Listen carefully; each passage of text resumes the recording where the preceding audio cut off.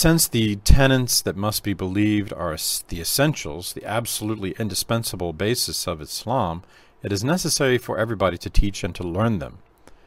Footnote: it is everybody's first duty to learn them. He who does not learn correct Iman and its rules, and who does not teach them to his children, has not done his duty as a human being. Everybody has the right to learn them. It is the first of all human rights.